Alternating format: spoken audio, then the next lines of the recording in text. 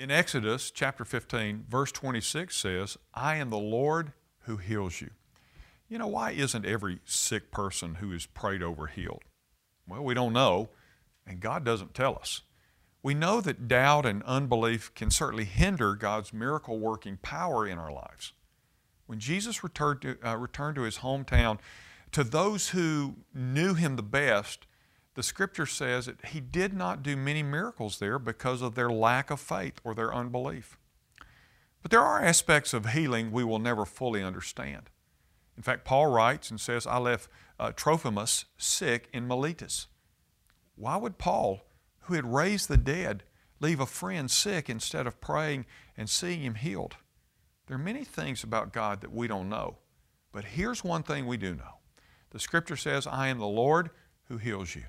And since he said, I am the Lord and I do not change in Malachi chapter 3, and Jesus Christ is the same yesterday, today, and forever, well, we can go to him for healing based on his word. One of the last statements that Jesus made before leaving earth was this: these signs will follow those who believe. They will lay hands on the sick and they will recover. Do you still believe that God heals people today? If you do, then obey this scripture.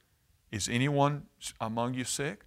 Then let him call for the elders of the church and let them pray over him, anointing him with oil in the name of the Lord.